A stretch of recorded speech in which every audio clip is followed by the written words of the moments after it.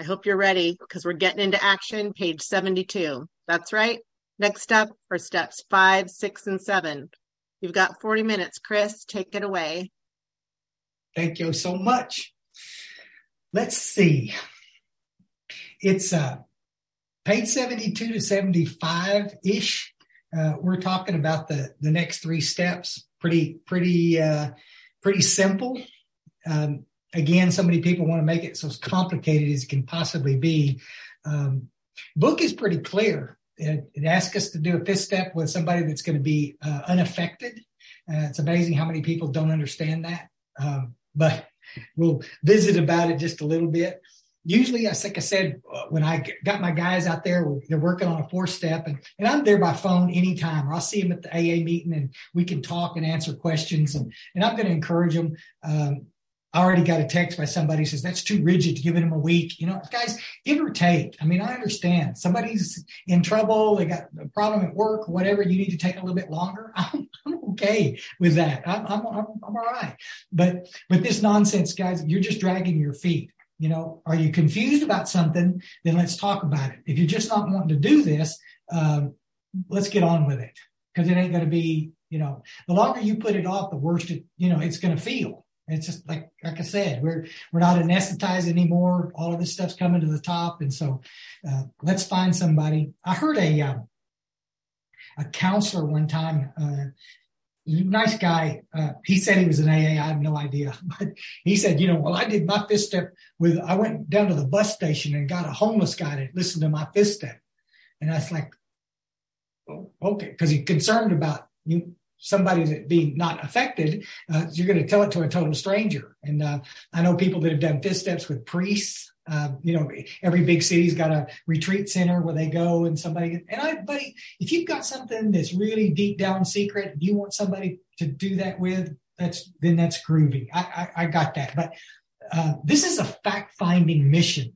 As I do a 5th step, as I read my 4th step to somebody in the program, this guy has obviously had some of the same experiences I have, but he's not a therapist or a counselor. He's there to listen and kind of keep me honest.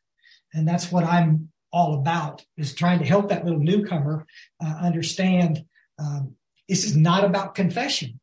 Folks, I'm not trying to be disrespectful, but if this was all it was confession, then all the Catholics would be sober. And they're not. So I'm it's not. There's nothing wrong with doing it with a priest, especially if the priest is in the program. And there's a bunch of them that are.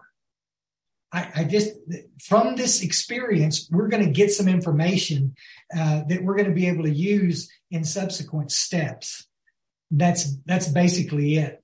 One of the things when I'm writing a 4th step and I try to explain to them, the whole purposes of this is to stay as simple as possible. When we did that first column, I put that person's name and mom, and then the second column, what she did to me, and I'm mad about that. And the third column, look at how this all affected me, and I'm mad about that. And the 4th column, we stop and I start looking at my mistakes. And I'm judging the daylights out of this woman. Y'all follow? And by the way, there's some dishonesty because I've done the exact same thing that she did. And I get to see some truth here. And it's pretty cool. What drives me crazy is these people who have been instructed by people that maybe don't really understand what's in the big book, and or they got hold of that 84-page workbook, and they want to make this a more arduous process than it has to be. It's oh God, how many of you guys have done this? You're sitting down next to somebody that's got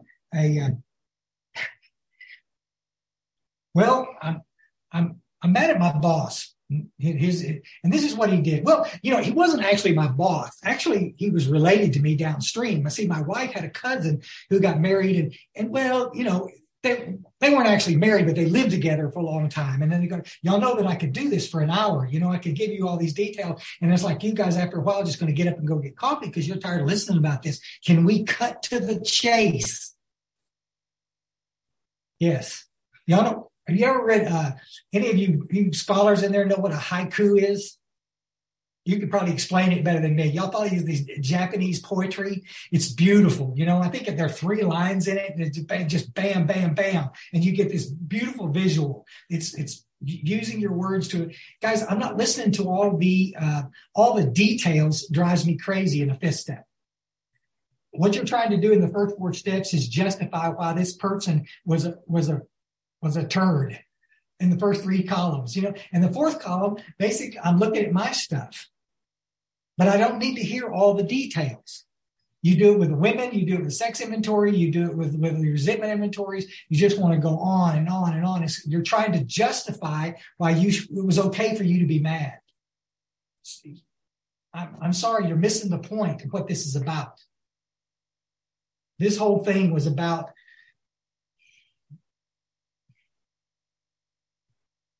I'm going to just go ahead and say it. Let me look at this clock real quick. I got it. This is about mercy, not about justice. If you want justice, go get a lawyer. There's a thing about me that just I'm tired of living my life mad about all the stuff that's happened. And the cool part is that I'm not going through life carrying all that stuff into every relationship I have and all that stuff. I mean, we got so many people out there that are couch broke. They blamed everybody in their past for why they behaved the way they behave today. Guys, I'm just telling you, you can get past that. You can look at this thing clearly. In a 5th step, you see your mistake, you can get free of the whole deal. I mention this real quick. I'll still finish early. I don't know if any of y'all, I'm trying to remember the dates that this happened. This was back in the early 90s. There was a brutal killing over in East Texas. And there was a fellow that got killed, and there was 2 old white guys that did it. And it was just, the poor town is just known for it now. It was terrible. It was on CNN every night. You got to see it front page. Texas looked like idiots because of it. It was horrible. And guy's name was Mr. Byrd that had passed away. And in the court, they played through the trial, and this guy they ended up sentencing these 2 guys to prison and death, and just as tragic as could be. And there's these videos. I had a copy of it at one time. I wish I could get it again. I'm sure we could look at it online, but there's this video of Mr. Byrd's mother, who she's a big old lady, and she was in there. And at the trial, when the two young guys got sentenced to death, after the trial, they showed video of her getting up off of her seat and going over to the mother of the guys that killed her son and putting her big old arms around the mothers and crying with them.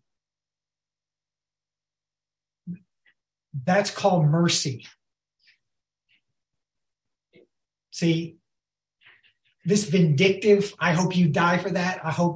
That's the stuff that ruins our life, that saps our strength. You want to hear God's guidance? You're not going to hear it with all that vindictiveness in your system. You're not going to hear it. And I believe this whole thing is not just about not drinking one stupid day at a time. It's about living life a day at a time and getting the freedom that we want so that we can go out and do all the cool things we ever wanted to go do. That's what this is about. I watch people in Alcoholics Anonymous sit around the rooms, and I'm sober, miserable, just a bunch of grumpy bastards sitting around the table, just hating life. That's not sobriety. That's not what this is about. This is about getting some cool things, man, painting pictures and starting new businesses and getting in cool relationships finally and doing all the cool things that we've always wanted to go do, going back to school. But the guidance that you need to do that, you're not going to get when you hate people. Bible talks a lot about it. I'm not going there. I'm just saying, folks, this is not about justice. This is about mercy. And I'll get that by seeing my truth. Do it with people that are going to be unaffected, folks. When I first got sober, I guess I was about 6 months sober, and I'd had done my 5th step. And I'm living in some freedom now, guys. I'm paying bills back. I'm already making amends. But there's this guy that comes in. He was an English guy. I'll never forget him. And he was a good guy and very, very English, very, very, just a good guy, articulate. He was a scientist. And But he came in and it's like, I've been working on my fourth step, and everybody groaned again. And it says, I'm ready to do my fifth step. And my therapist suggested that it would be a good idea if I did my fifth step with my wife. And you could have heard the room groan 3 doors down. Y'all understand? I said, this is stupid idea. This is a stupid. Well, he believes this will be a bonding experience. Yeah. Well, we told him, no, this is on a Friday, and he was going to do this inventory on the weekend. So Monday at 6:00, we're all in there, and he walks in the back door. I got to tell you guys, true story. He walks in the back door, and he's got a black eye, and his arm is in a sling. And this little old girl that he was married to beat his butt because he dropped a whole bunch of stuff in her lap that she didn't need to hear. Got it? Do it with somebody that's going to be effective. I've had people that I've sponsored and put me on the inventory and then wanted to do a fifth step and talk shit about me. And after about the sixth resentment, I said, you know what? That's enough. So, well, I thought you were a spirit. You could handle this. I thought you wouldn't mind. I said, you thought wrong. Bye-bye. Oh, and go find another sponsor. I don't have to listen to that nonsense. Don't be doing it to people that are going to be affected. It's like sitting down and doing it with your mother. It's like, what are you nuts? We gotta talk about some of this stuff, but they don't need to see all the it's bad news. Just this is a fact-finding mission. I'm going to tell you real quick what I did. I know, screen share. This little thing right here, while I'm doing an inventory, I'm listening to a guy's fifth step. Y'all can see it on there. 6 step on one side, 8 step on the other. Look at that. It ain't nice to have a hand. All right. And I'm going to sit down and I'm doing a fifth step with this guy and I'm steady writing. Is he sharing this information with me? It's like inventory. I don't need all the details, just specifics. I'm writing all of this stuff down in my 6 step list. What are the character defects? Fear always shows up. Dishonesty always shows up. Selfishness, my judgmentalness, that always shows up. And then there's some other stuff. You'll follow the critical nature, sloth, anger. Just there's a lot of stuff that may go in there. Some people have a lot of character defects. Some don't have that many. But guys, I'm going to make this list because my guy, an hour after I finish this 5th step, is going to need to go do his 7th step prayer. It always kills me when I go to meetings and the guy says, I'm working on 6 and 7. I'm working on 6 and 7. You were supposed to do it an hour after your 5th step. Go. What are you working on? Let's go. It's 2 paragraphs. Look, returning home, we find a place where we can be quiet for an hour, carefully reviewing what we have done. We thank God for the bottom of our heart that we know him better. Taking this book down from our shelf, we turn to the page which contains the 12 steps. Carefully reading the first 5 proposals, we ask if we admitted anything, for we are building an arch through which we shall walk a free woman at last. If our work is solid so far, are the stones in place, properly in place? Have we skimped on the cement, put in the foundation? Have we tried to make mortar without sand? Y'all follow? Again, most of the folks out there, folks understand this. If we go into this with any kind of dishonesty, like I'm not really sure I'm an alcoholic, but I'm going to do this work anyway, you're missing it. Again, everything is about honesty. If I'm not putting the stuff down, if I'm omitting things, I'm putting stuff down. I'm not putting things down that I need to put down on the inventory. I'm accomplishing nothing. It's our secrets that kill us, folks. That's the stuff that comes back and bites us in the butt. To the grave, I am more concerned with what you think about me than what I think about. It's nuts. I just need to sit down there, warts and all, and let you know who in the hell I am. I also am going to tell you this, guys. I come from a sponsorship lineage that believe in doing multiple 5th steps. I don't just do one 5th step. And sometimes I've done 5th steps with more than one person, the same 5th step. The more people that know who I am, the better it's going to be. I've seen it 1,000 times, guys, that secret. And the old guys, if you read the history back up to Bill Wilson, there were a lot of those people that did multiple 5th steps. So I'm just saying, you can do them in a group if you want to. It's okay. If we can answer to our satisfaction when we look at step 6, we have emphasized willingness of being indispensable. Are we now ready to let God remove from us all the things that we find admitted or objectionable? Can he now take them all, every one? If you still cling to something, we will not let go. We ask God to help us be willing. It's pretty simple, guys. And I'm going to tell you, there's a book out there called Drop the Rock. There's some great articles that have been written. Grapevine did some good stuff. You can get them online. It's great, guys. The big book says there's 2 paragraphs and talks about these character defects. As I'm sitting there reading that 5th step, talking to my sponsor, and he's steady writing these things down. There's some things that came in. I have to know it's there. My shortcomings and my character defects, the things that I'm not good at. I mean, as I become aware of this, I can go to God and ask God to remove this. I'm going to tell you, one of the things that I asked God to remove from me was my shyness. I've been painfully shy all my life. And I just, being blind, well, I probably didn't help it. But I've always, as a kid, I was like that. I was very shy. And I do okay when I get up here talking to my peeps in the room. But, out there in social events, some of y'all in this room know me. Some of y'all know me well. I am like that. That's why I love to travel with Patty, because she's not shy and she can carry a conversation better than anybody I know. And I love, she can do that. And I'll just sit there and listen. And that's okay. But I can't do this work. I can't sponsor if I can't get past this shyness. Some of you that I've got this love-hate relationship with the tapers. I know so many people, folks, that have heard the message through the recorded word. The good news is that it helps a lot of people. That the stuff I did years ago is still out there. And that's a bad news sometimes, because there has been some spiritual growth in my life over the years. I haven't dropped an F-bomb from the podium in a long time. But back in the day, I used to. It's my right. I can, and that's okay if I'm talking to a room full of 16-year-olds. I suppose, they don't care. But it's ridiculous. I had to have some nice lady in a meeting one time, came up after I shared, after 2 standing ovations, I might add, and questioned my cussing. You must have said something very good, but after the first F-bomb, I couldn't hear a thing you said. And I was at a conference, and I was going to look for her later and continue the conversation why it was my right to share any way I wanted to. And I prayed about it and went and talked to her about it, and thanked her for telling me that, and made a conscious effort not to do that anymore. I had to have God's help with that, folks. Follow character defects. I don't want to be the same person I was 35 years ago, folks. I want to be a different person.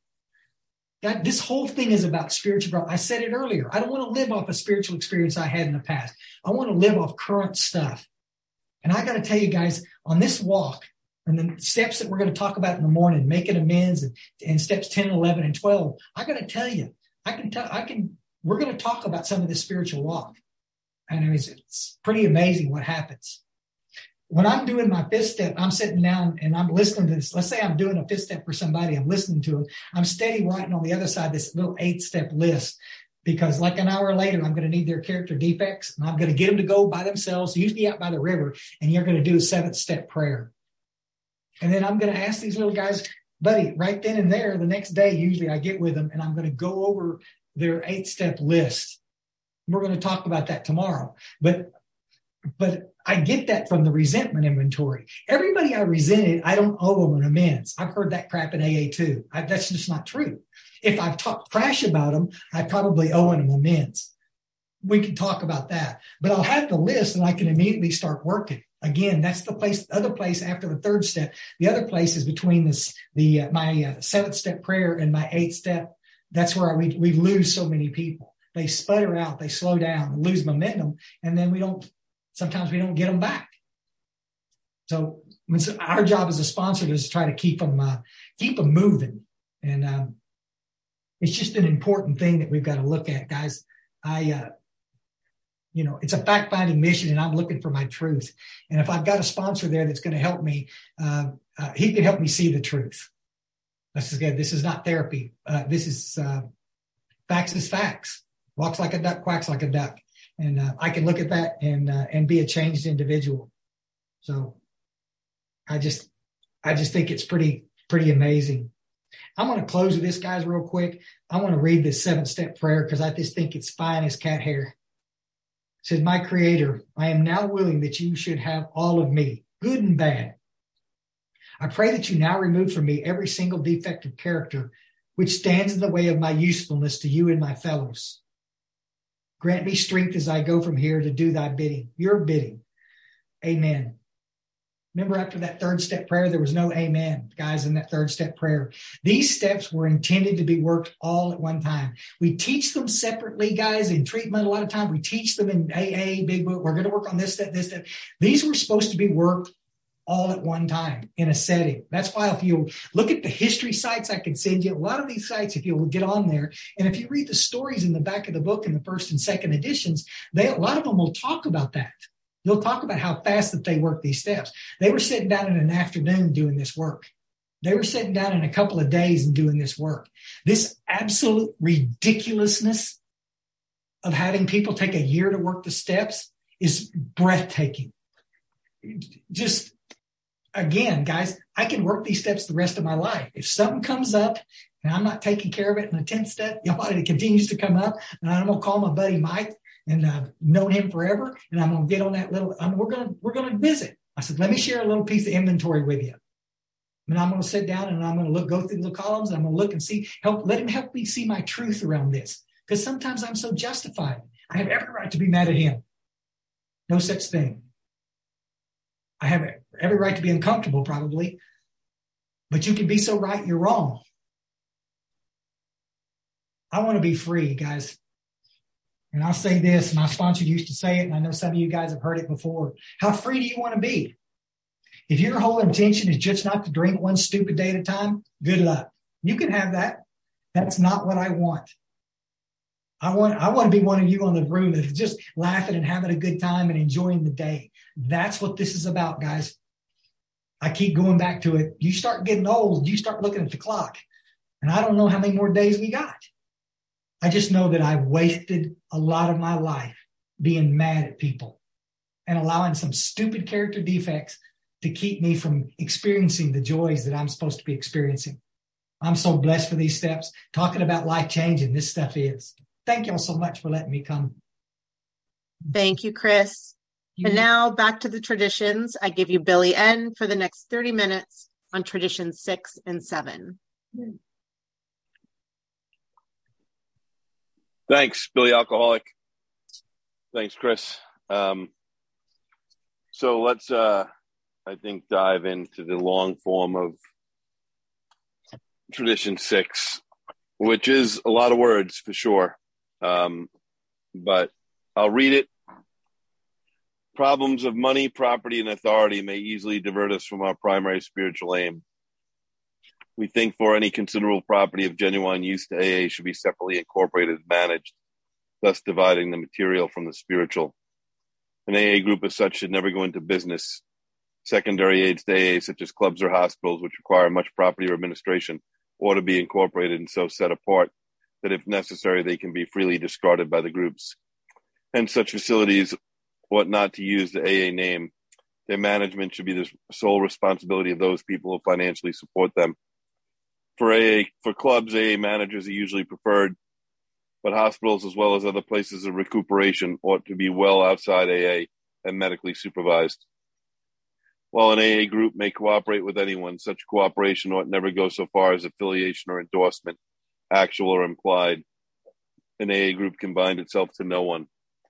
So, I think I'll go through a little of that because that's a lot. May easily divert us from our primary spiritual aim. And then it says, we think, therefore, any considerable property should be separately incorporated, thus dividing the material from the spiritual. This is where we get that AA is for fun and for free. This is, where we get that you can't sell something that you've been given for free. There's a line that comes next. An AA group should never go into business. Let me talk about 2022 real practical implications of this. What does it mean an AA group cannot go into business? Well, in 1946, they did not know that after a thing called 9/11, there would be a thing called the Patriot Act. And prior to the Patriot Act, you could walk down to your local bank. You could tell them that you were starting the one day at a time AA group. You could barely give them your driver's license and a social security card, and they would just give you a checking account that day. That's the way it used to work. It was so built for AA. Not so much anymore. Since the Patriot Act, AA has to deal with the rest of society the way the rest of society has to deal with it. There's a good time that I lived, thinking that speed signs had an asterisk on them, the speed limit, except for Billy, right? 55, except for Billy. Full stop here, except for Billy, right?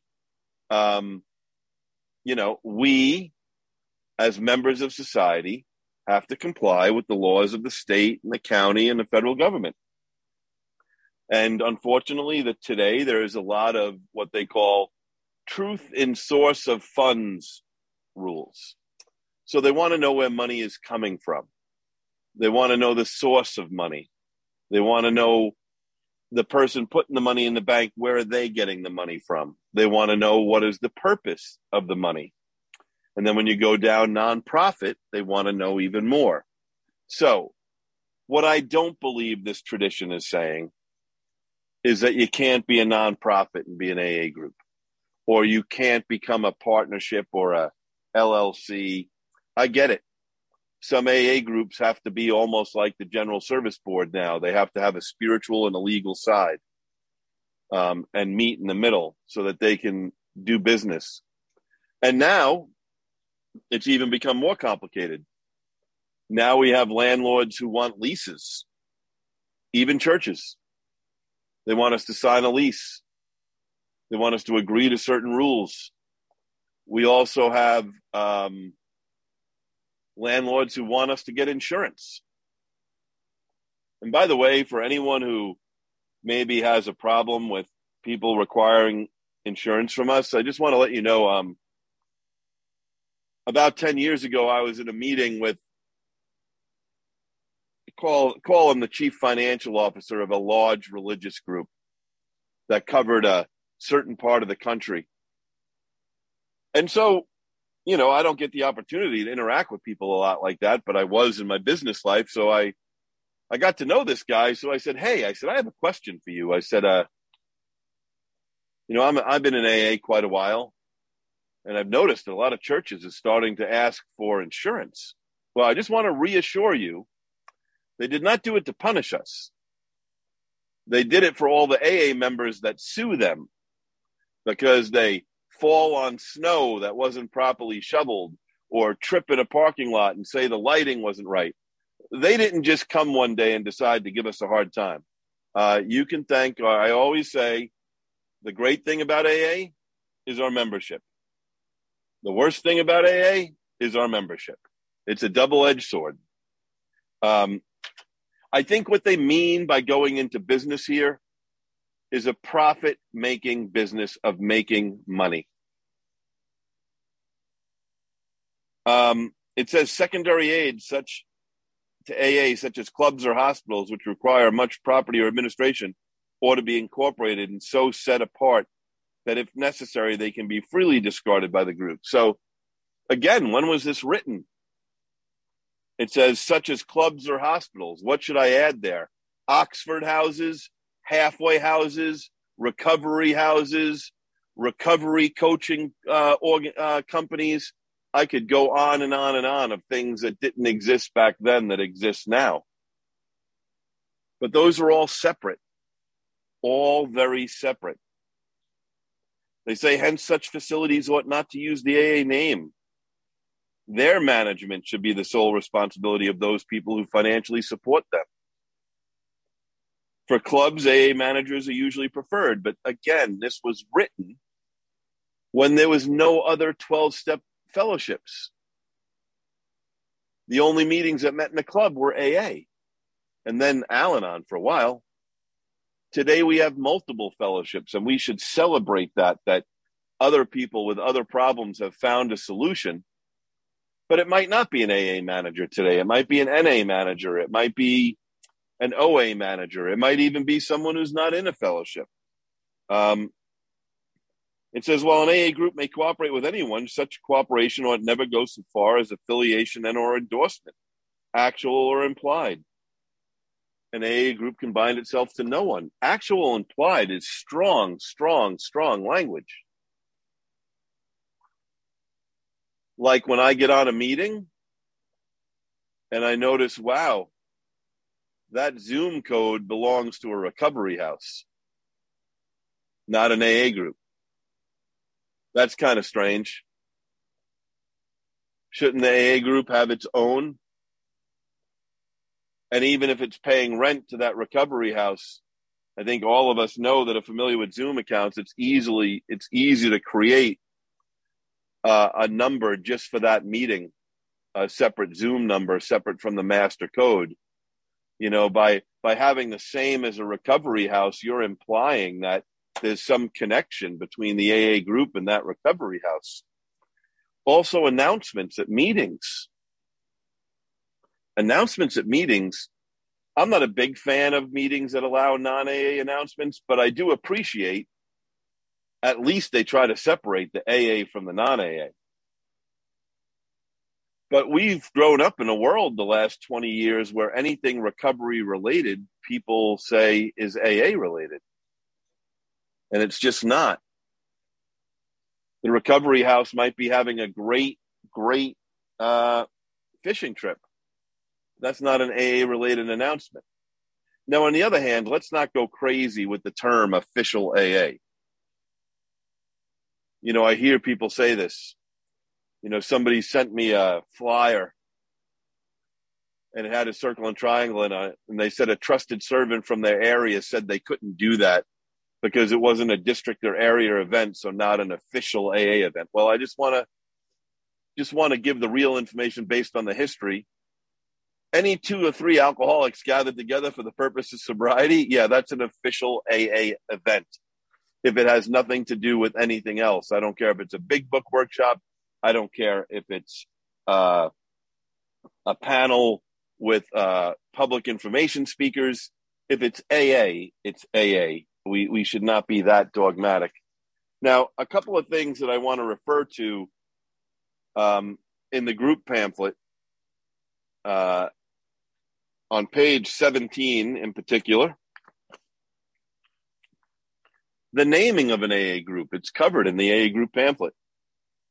It says, no matter how noble the activity or institution, experience has taught AA groups to carefully avoid any affiliation with or endorsement of any enterprise outside AA. Even the appearance of being linked to any organization, club, or political or religious institution needs to be avoided.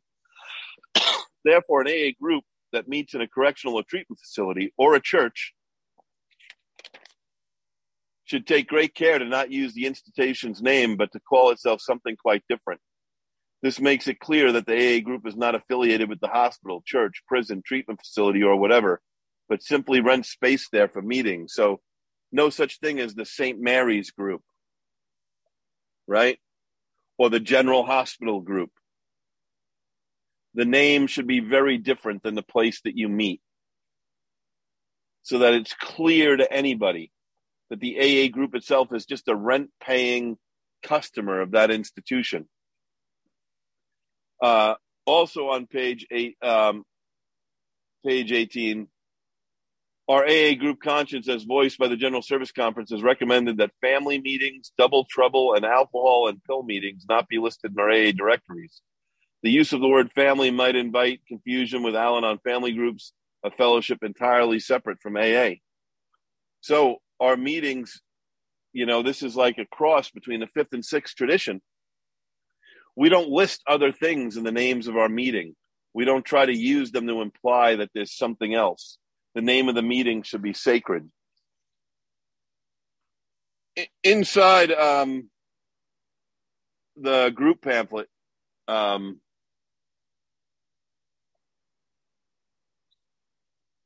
sorry, wrong pamphlet. Traditions Illustrated, the one with no page numbers. second page of Tradition 6, there's a little cartoon with a gentleman putting a hat on and trying to put one hat over a first hat. And it says, AA members employed by outside agencies wear two hats, but Tradition 6 causes any such members against wearing both at once. On the job, they may be alcoholism counselors. They are not AA counselors.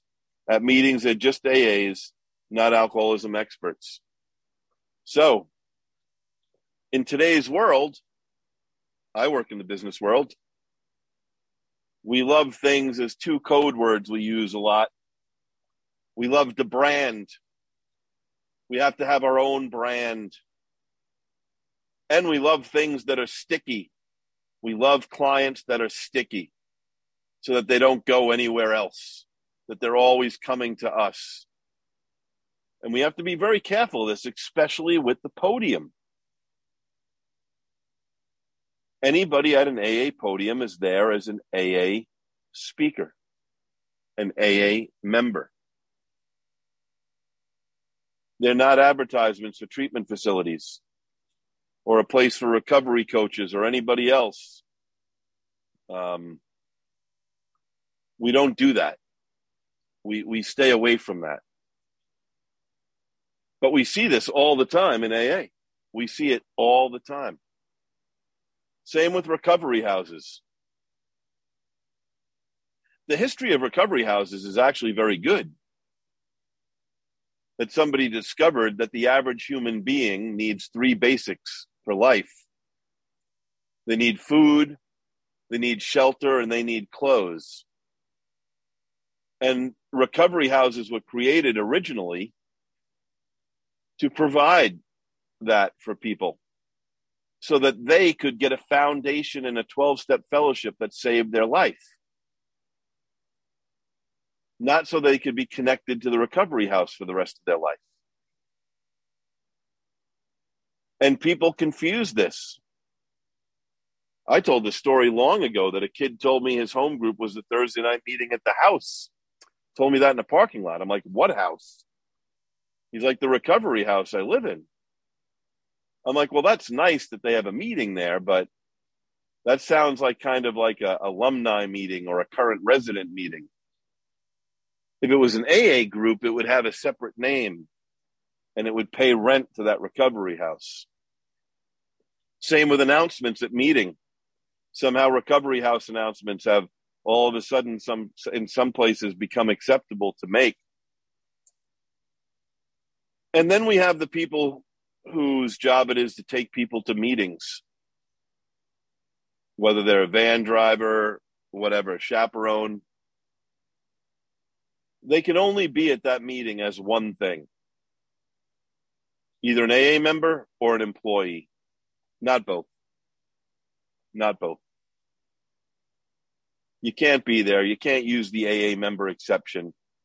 You can't say, oh, this is a closed meeting, but I'm going to sit in it. If you're being paid by someone else, you're not there as an AA member. It's just that simple. And then handing out business cards. Business cards have no business being handed out in AA meetings. We don't do that.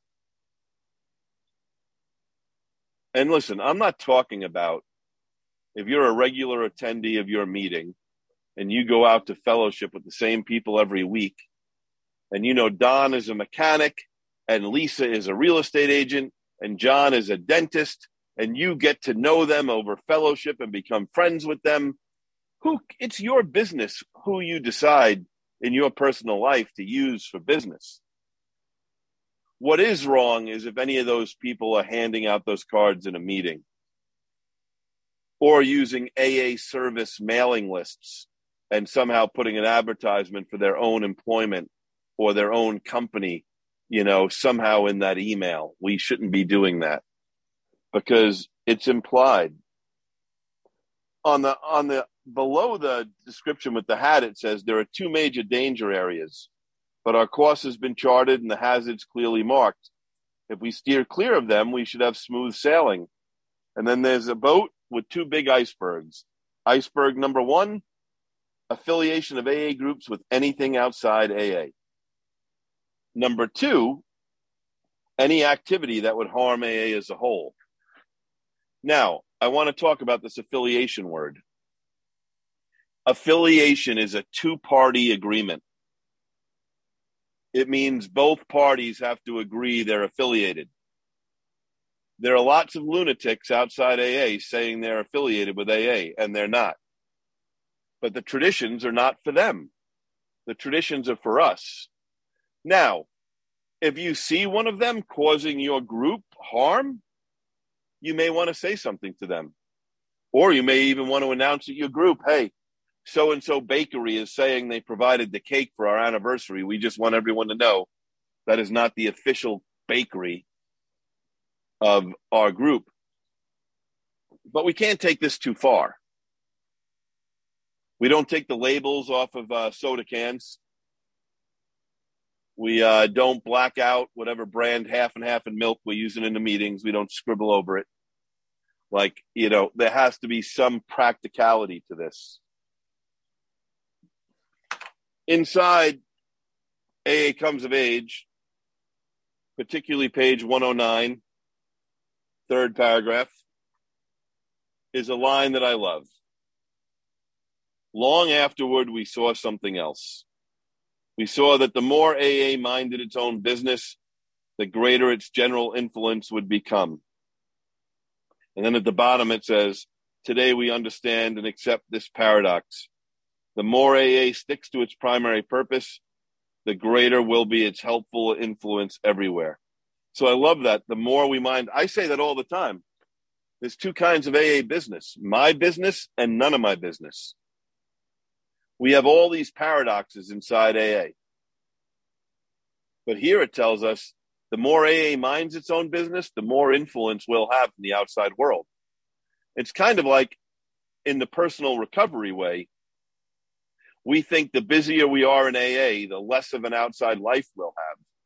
But talk to anybody who's successfully sober. The more active they've been so active in Alcoholics Anonymous, the greater their outside life is blown up. It's spiritual math. It's not real math. It doesn't make sense on a calculator. On a calculator, it would say, the busier you are in AA, the less of an outside life you'll have. But it's opposite.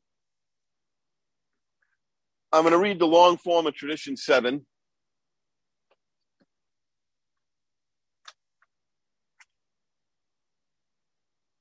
The AA groups themselves ought to be fully supported by the voluntary contributions of their own members. We think that each group should achieve this ideal, that any public solicitation of funds using the name of Alcoholics Anonymous is highly dangerous, whether by groups, hospitals, or other outside agencies, that acceptance of large gifts from any source or of contributions carrying any obligation whatever is unwise. Then, too, we view with much concern those AA treasuries which continue beyond prudent reserve to accumulate funds for no stated purpose. Experience has often warned us that nothing else can so surely destroy our spiritual heritage as futile disputes over property, money, and authority. I think if some of you have a pre-highlighted AA group pamphlet,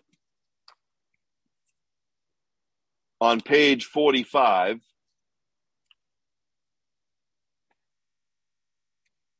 you'll see Tradition 7 there. The AA groups themselves be fully self-supported, and you see the long form. I think there should be another highlight in this pamphlet for Tradition 7. And that would be on page 21. Because I think it's one of the only places it shows in AA literature, and it's super important. On page 21, under the section on AA treasurers and treasuries,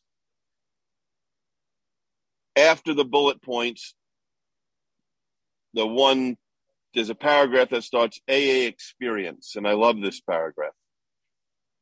AA experience clearly shows that it is not a good idea for a group to accumulate large funds in excess of what is needed for rent and other expenses. It is wise, though, to keep a prudent reserve in case an unfortunate need arises. And then this one. Group troubles also may arise when extra large donations in money, goods, or services are accepted from one member.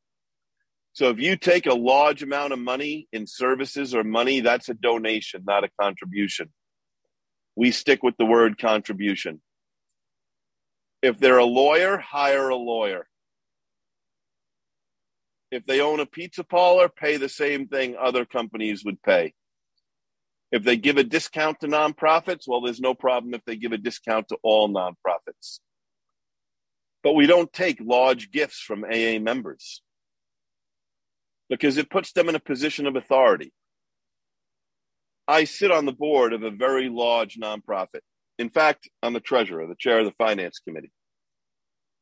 When I walk into that facility, and it is a large facility, when I go down towards the executive offices, I see a lot of plaques on the wall.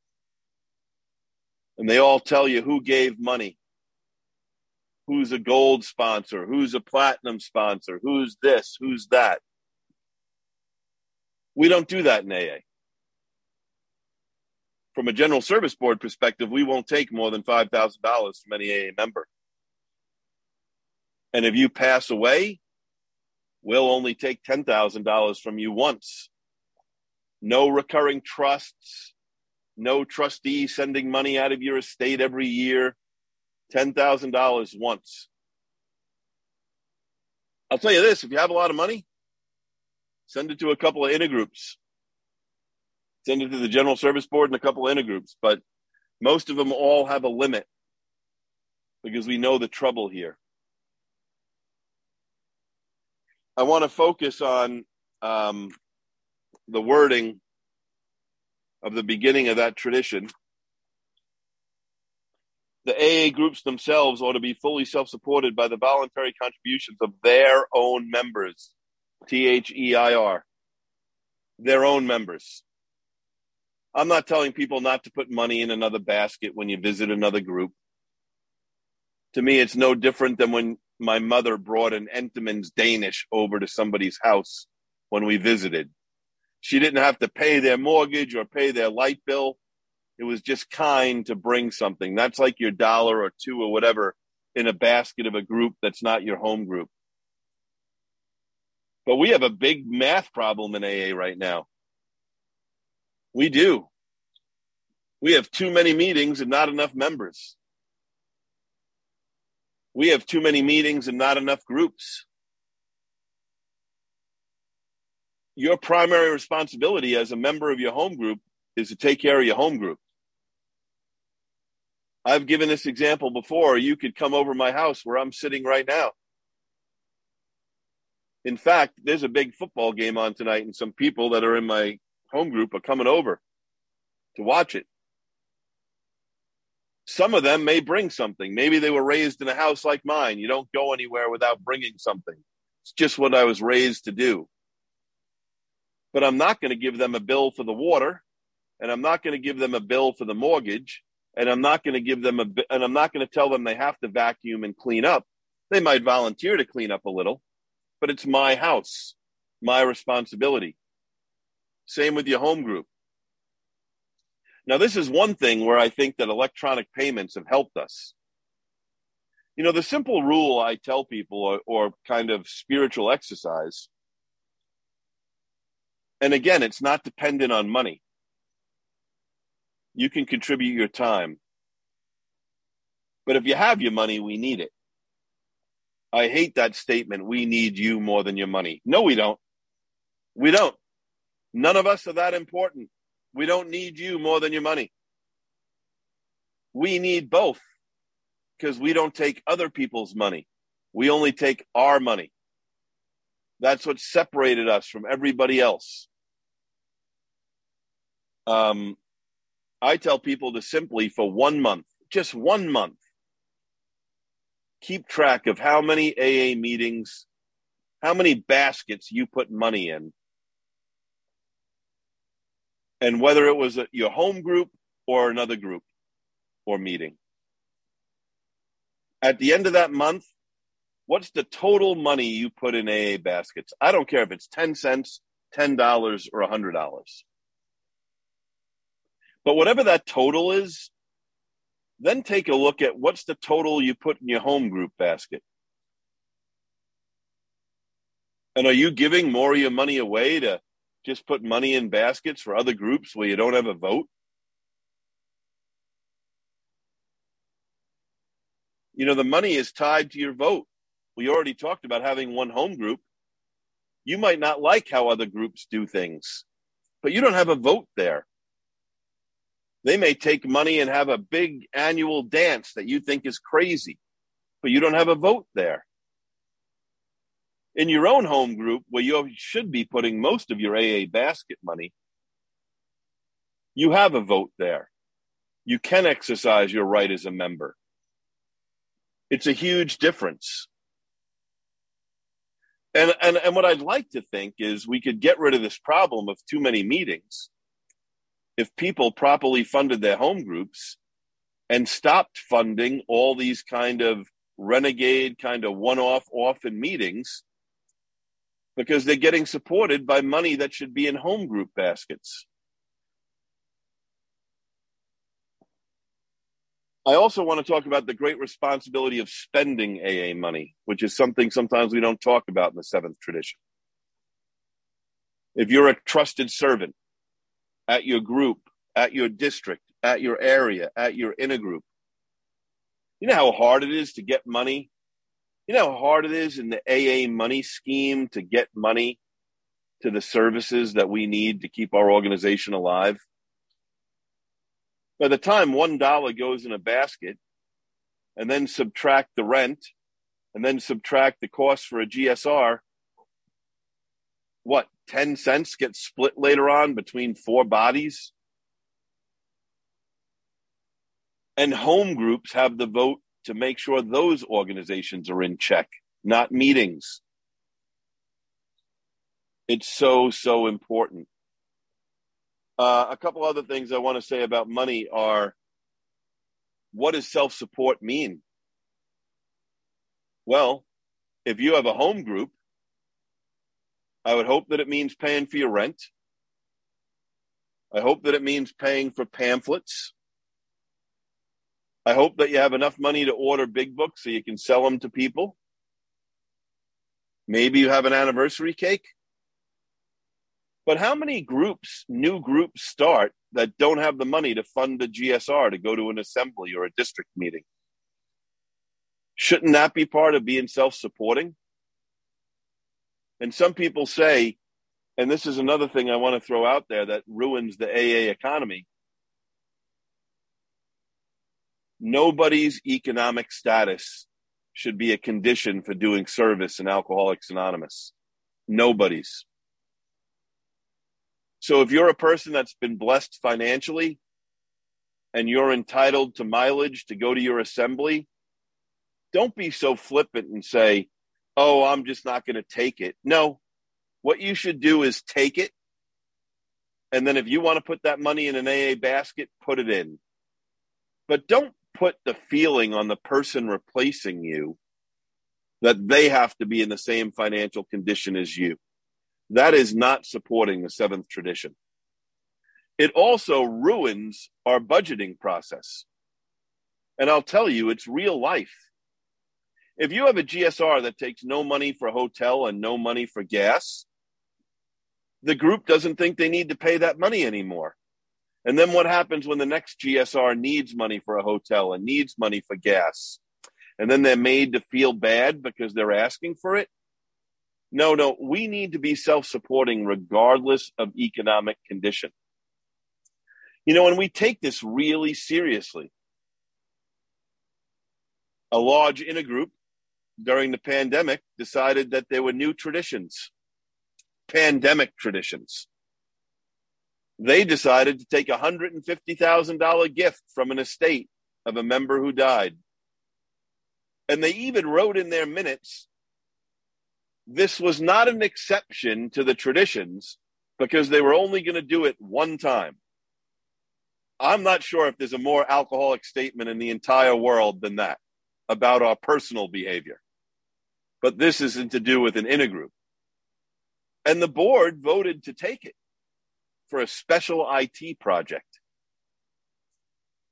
And thank God for one member who had a grasp of the traditions and the concepts and wrote an appeal letter. And you know, the groups of that intergroup area overturned the board and refused the $150,000.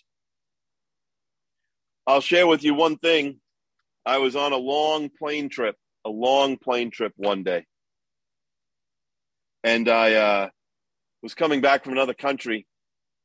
And I started talking to the person next to me, or he started talking to me. And it turned out he was the chairperson of the board of a very large nonprofit that if I mentioned the name, you would all know. And I would guess most of you would say, wow, they do some really incredible work for the world. So I shared with him at the time that I was the chair of the AA World Services Board, that I was a trustee for Alcoholics Anonymous. And we started talking about the challenges that each organization has. He told me that he spent 80% of his time fundraising. We don't fundraise in Alcoholics Anonymous. I know people want to split hairs and say, well, if we're taking AA members' money, it's not fundraising. Well, the term fundraising gets us in trouble. We are not good people with slippery slopes. We get on a slippery slope and it's like a pole greased with grease. So it's best for us to stay away from fundraising. But he told me that they took 80% of his time for fundraising. You should have saw the look on his face when I told him that we're self-supporting by our own contributions. He couldn't believe it. He actually asked me to send him a service manual and a 12 and 12. He was so fascinated by that idea. I mean, that is really incredible. I have sat on other boards. I've interviewed to be on the AA World Services Board. Unlike other charity boards, you know what they didn't ask me at AA? They didn't ask me how many foursomes I could buy for their annual golf tournament. They didn't ask me how many tables I could buy at their annual gala. And it doesn't mean that those things are bad. That's how those charities operate. We're self-supporting. I hate to tell everybody this, because most of us have been freeloaders our entire life. Most of us have been living off other people. Most of us have never paid our own way or been responsible. And the last thing I'll close with to make it so important is why the word contribution is so important. It's different than a donation. I donate to charities, but my life does not depend on them. I contribute to Alcoholics Anonymous, my time and my money. I always say this. In the early pandemic, my accountant sent me a note saying he was going to file an extension on my taxes till October. In October, I got an email from him out of nowhere that said, hey, Billy, I need your account number and your routing number. You got to pay your taxes next Tuesday or something. I did not make a donation to the United States Internal Revenue Service at all. It's not on my list of donors. I pay a bank every month for my house. I don't donate to them either. I'm just a contributing member of society. Money is one of those things, and I want to make this very clear, and Chris talked about it in the fourth step. Money, sex, and I could go on and on. I'm not saying money is evil. What I am saying is our relationship with money is broken, and that we need to fix that relationship. And AA is the only place in the world where we think that because we're doing God's business, we should lose money. Self-support does not mean losing money. And making a little bit of money does not mean you're profitable. What makes you profitable is when any individual financially benefits from any of your extra money. If your extra money goes back towards your mission, that's what a nonprofit is. There's no shareholders. Nobody gets dividends. But it doesn't mean we should lose money. It drives me crazy with AA groups and AA districts and everything else. We're doing God's work. We'll just lose some money. We already talked about the bedevilments. You ever have a sponsee sit in front of you and tell you they have money problems? In AA, it's usually pretty simple. They spend more money than they make. It's usually not that complicated. It's usually, this is how much income you have, and your expenses are more than your income. Would we ever tell that person in a diner to get another credit card so that they could take cash advances to pay off the 5 other cards they've maxed out? No, we would tell them they're suffering from untreated alcoholism, and it's showing up in their finances. So becoming self-supporting in your own life is just as important. But I hope everyone here, I'm not judging you. I'm actually saying this because I care about good home groups. I hope you take a look at what you're giving your home group each month. And with Venmo and PayPal and Cash App, it's so easy to just send money once a month. You don't even have to put it in the basket. But is your group self-supporting from its own members? Or do you have to go to other meetings and raise your hand and say, you ever been to a meeting where someone says any AA-related announcements and someone raises a hand and I say, oh, my name's Billy. My meeting needs support. Usually that means that meeting needs to go out of business. That meeting needs to end. That people are voting with their feet, which is how we vote in Alcoholics Anonymous. You don't go to other meetings looking for financial support. You go to your own home group. So that's it. Been great to be here today. Thank you very much for having me.